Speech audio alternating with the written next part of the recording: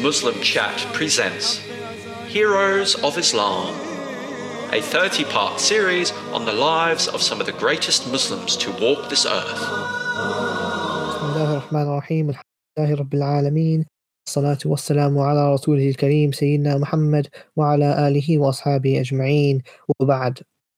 اللهم صل وسلم على عبدك ورسولك محمد صلى الله عليه وسلم وعلى أصحابه الكريم الأكرمين اللهم أعز الإسلام والمسلمين. Inshallah, today we'll be covering the life of one of the greatest commanders of Islam, who went from a small teenager in Mecca who would occasionally defend the Muslims against the enemies while they were under persecution, becoming one of the greatest commanders of Islam, and defeating one of the greatest empires at the time, the Persians, who controlled so much land, and they considered the Arabs their slaves. They were destroyed by the Muslims. Sa'd ibn Abi Waqqas radiallahu anhu, he was someone who first became Muslim at the age of 17. He was a very, very young person. Majority of people, I think, on this community, in this server, will be a very, very young age. They'll be only, 17 or 16, 15, and so on. Sa'd ibn Abi Waqqas, he was one of the first people to accept Islam at the age of 17. He was educated, he was trained in Dar al-Arqam, where Muhammad sallallahu alaihi wasallam and the other Sahaba would stay, basically, to learn Islam from Muhammad sallallahu alaihi wasallam, learn the deen, practice it as well in secret. And after giving bay'ah to Prophet sallallahu alaihi wasallam, there was an incident where the Muslims, during this time, because they were praying in secrecy, they would go to different places on the outskirts of Mecca, and they'd go to small little valleys or hiding places, and then they would pray.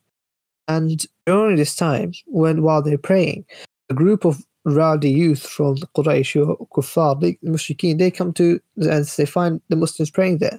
They start mocking them, they start, berating them, and, hurting them, attacking them, and so on.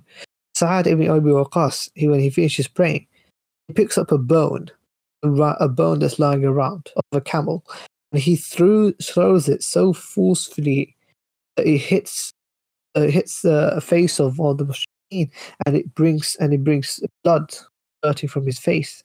SubhanAllah, he was so strong, even at that young age. He was so strong in defending the Muslims against the enemies, SubhanAllah. And this is something also for us. We should not be someone who just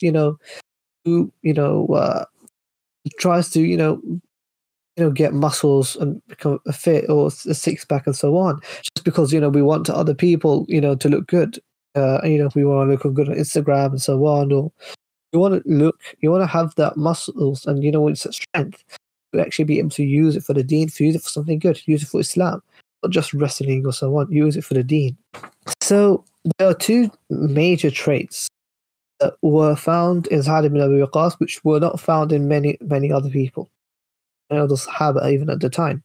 And the first one is that during the Battle of Uhud, when the Muslims, this is before the tide began to turn, and the Muslims were attacking and they were winning the battle against the Quraysh, his marksmanship was so accurate. He was someone who was very handy with a bow and arrow. And when the Prophet ﷺ saw that marksmanship, he was so impressed and so happy that he wished him to continue good work. He says, "Irmi ya Sa'ad," because may my parents, may my mother and father be sacrificed for you. The fact that he was so happy with him that he would say that even may my parents be sacrificed for you, that is something that not many Muslims, Musahaba, and that, honor of having the statement said to them by the Prophet ﷺ. And this was not only the one glad tiding that Prophet ﷺ had.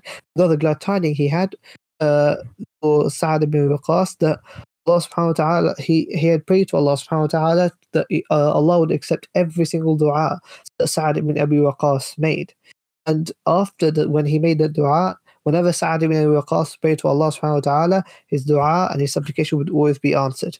And all the other Sahaba used to value him very, very highly. And the whole of, by this time, by the time Muslims had conquered Mecca, the whole of Arabia had already heard of Sa'd ibn Abi Waqqas, because he had two weapons that he was famous for. He was his arrow, his archery, And then his dua to Allah subhanahu wa ta'ala, he never missed with his aim, with his arrows. Allah. And there's a narration about his dua, power of his dua is that one day he heard a man grumbling. When he went to him, heard him what he was saying, this man was actually cursing Talha and Ali and Zubayr, Allah anhum. Allah, he was cursing them. And when this person refused to stop, and Sa'ad, he loses his temper after some time, telling him to stop. He says that if this man doesn't control his tongue about the Sahaba, he's going to make dua against it. Then the man responds, saying, "How dare you? You're saying you have powers that are you saying you got powers, and are you a prophet?" And Sa'ad is upset by this, and he walks away. He makes dua to Allah subhanahu wa ta'ala. He says, "Oh Allah, this man is abusing men of purity, with whom you yourself are pleased with because of their goodness. May Allah subhanahu wa ta'ala make this man a lesson for other men." When he had barely done with this dua, when people saw that a camel had broken away from a rope which was tearing her to a wall, and within a few minutes, this camel had ran to this person who'd been cursing the Sahaba and killed him, subhanAllah. That's all that person did was curse the Sahaba. Sa'ad ibn Abi Waqqas, he made this dua against this person and it was accepted instantly. SubhanAllah. There is no doubt that if any one person abuses the Sahaba, Allah subhanahu wa ta'ala makes them an example for others. Even in this case, and the love of the Sahaba is something that every Muslim should have. And we even see, even among the Sahaba, they had so much love for each other. So why, as Muslims, can we not have love for them? SubhanAllah. And now, in terms of his military expertise, he was someone who was very, very skilled in battle. He was someone who was very aspiring as a commander. During their first exploits, the Muslims' first exploits into Iran, into Persia, Muslims, they suffered a huge defeat when they first won major battles. When they first entered.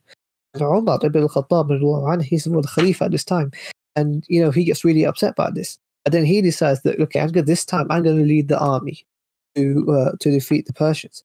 He's ready. He prepares himself. He starts leaving. The Sahaba say, "No, you got to stop. You got to stop because we can't just lose our Khalifa just like that. We'll choose someone in your place to go, but you can't go." And he was desperate to go. He was desperate to lead the Muslim army. And then eventually, he has to, of course, he decides to, step back as the Shura requests. And the Shura then suggests to him that, here's someone he can send instead. Sa'ad ibn Abi Waqqas. And from then, Sa'ad becomes the leader of the main advances into Persia. And from the one of the major battles that he fought in was Al-Qadisiyah. And Al-Qadisiyah is honestly one of the greatest battles of Islamic history, because not only were the Muslims vastly outnumbered, but they were also, they were faced by weapons they'd never seen before. They were faced by elephants. These elephants had crushed the Muslims before. Yet Sa'ad ibn Waqqas, with his expertise, he was able to defeat these elephants, because what he would instruct his archers to do is fire into the arrows of the elephants, because once they're blind, they'll start, they won't be able to see where they're going, and in fact, they will start destroying the army of the Persians before they come and attack the Muslims. So through this strategy of Sa'ad ibn Waqqas, he was able to, vanquish a great army with one of the best commanders of Persia. And at this time as well, that he also another command he made to also defeat that huge Persian army was he ordered for camels to, and with those camels he would paint them black, and he would dress them up. He would send them running after the armies of the Persians, because they see that as something scary. And using these tactics, he was able to weaken not only the morale, but the entire army of the Persians, eventually, until they completely destroyed them within a few weeks. Allah. And just prior to this battle, a delegation had been sent from Umar ibn al-Khattab to the leader of the Persians. when he had come, they presented to him the letter of Prophet saying that accept Islam or pay jizya, or we'll come and conquer you. And the arrogant leader orders for a bucket of soil collected, and with this bucket of soil, he takes it and says it the delegation himself, a bag of soil, as an act of disrespect. However, what the Sahaba do is they see this basket of soil, they say, okay, we're taking it back with us. And when they go back to the camp of the Muslims and they go to Sa'd ibn Waqqas, they say that, look, they say, congratulations, because the Iranian emperor has himself given us the land. SubhanAllah, they took advantage of the situation. And instead of, being really pessimistic and saying, we've been disgraced, they were always full of positivity. They were always ready to go fight. They were saying, the time is now. Let's go and fight. We will conquer the Muslim lands and bring Islam to the corners of the world. And this was the dedication that the Sahaba had at that time that we really need to have as well. We should not be people who are always afraid, to say, this is what we believe in. We don't hide aspects of our religion for the non-Muslims. Everything is there for us. Allah subhanahu wa ta'ala has sent us down everything. His religion is perfect. Why should we be scared of it? SubhanAllah. We should not be scared of our religion. Religion is perfect from start to end. SubhanAllah. And wallahi, if people, truly knew the rewards Allah subhanahu wa ta'ala has promised, even if you suffer because people, don't like what you're saying, subhanAllah, if the rewards that Allah subhanahu wa ta'ala is going to give to you in the next world are going to be 1,000 million times greater than anything you'd ever get in this world. Allah. And during this battle as well, it's also notable of Al-Qadisiyah is even though, they achieved such a great victory, the majority of the time Sa'd ibn Abi Waqqas was actually ill. He would not be able to walk or sit down or even let alone go and ride and fight. He was lying down most of the time because he was so ill. And he would give commands to the army from his bed. Allah. And even with those, he managed to order the army to destroy the enemies of Allah. And another tactic he also used was that he broke up the army into groups. He would send up one huge group of the army first, and he would wait for a few days in order for the next part of the army to move forward to the front lines, and so on and so on. So in fact, the Persians would decrease their morale, and they would believe that this army keeps growing and growing and growing. This is an unstoppable force. Every time we kill 100, we get 1,000 more to replace them. And one of the other great Sahaba in this battle was also Al-Qa'qa' ibn Habl. Al-Qa'qa' was the one who destroyed. He was the one from Banu Asad who led a group of Muslims to kill the elephants and them, thus bring victory to the Muslims. And after this great battle of Al-Qadisiyah, the advances of the Muslims under Sa'd ibn Abi Waqqas went from the small part, from the outskirts, all the way to the great, to the great cities of Al-Madian and so on. They managed to conquer so many cities, and there were so many riches back. And there's a narration as well about when they came to Madian, they found all the riches of the previous ruler of Persia, and they sent it back to Umar radiallahu anhu in Medina. When Umar radiallahu anhu sees this, he calls for a person, a Sahabi, who had basically had hidden helped Prophet during the Hijrah, and he calls for this person to come, and he says, and because Prophet because as reward for him accepting Islam and protecting Prophet from the Quraysh who were after him, he said that, did you know that eventually you'll wear the bracelets, the jewelry of Kisra, you'll wear the bracelets, jewelry of the ruler of Persia. And this is the time when Allah subhanahu wa ta'ala, he fulfilled his promise, and the Muslims, they've completely decimated an empire. They've fulfilled everything that Prophet has told them about. He said that you will see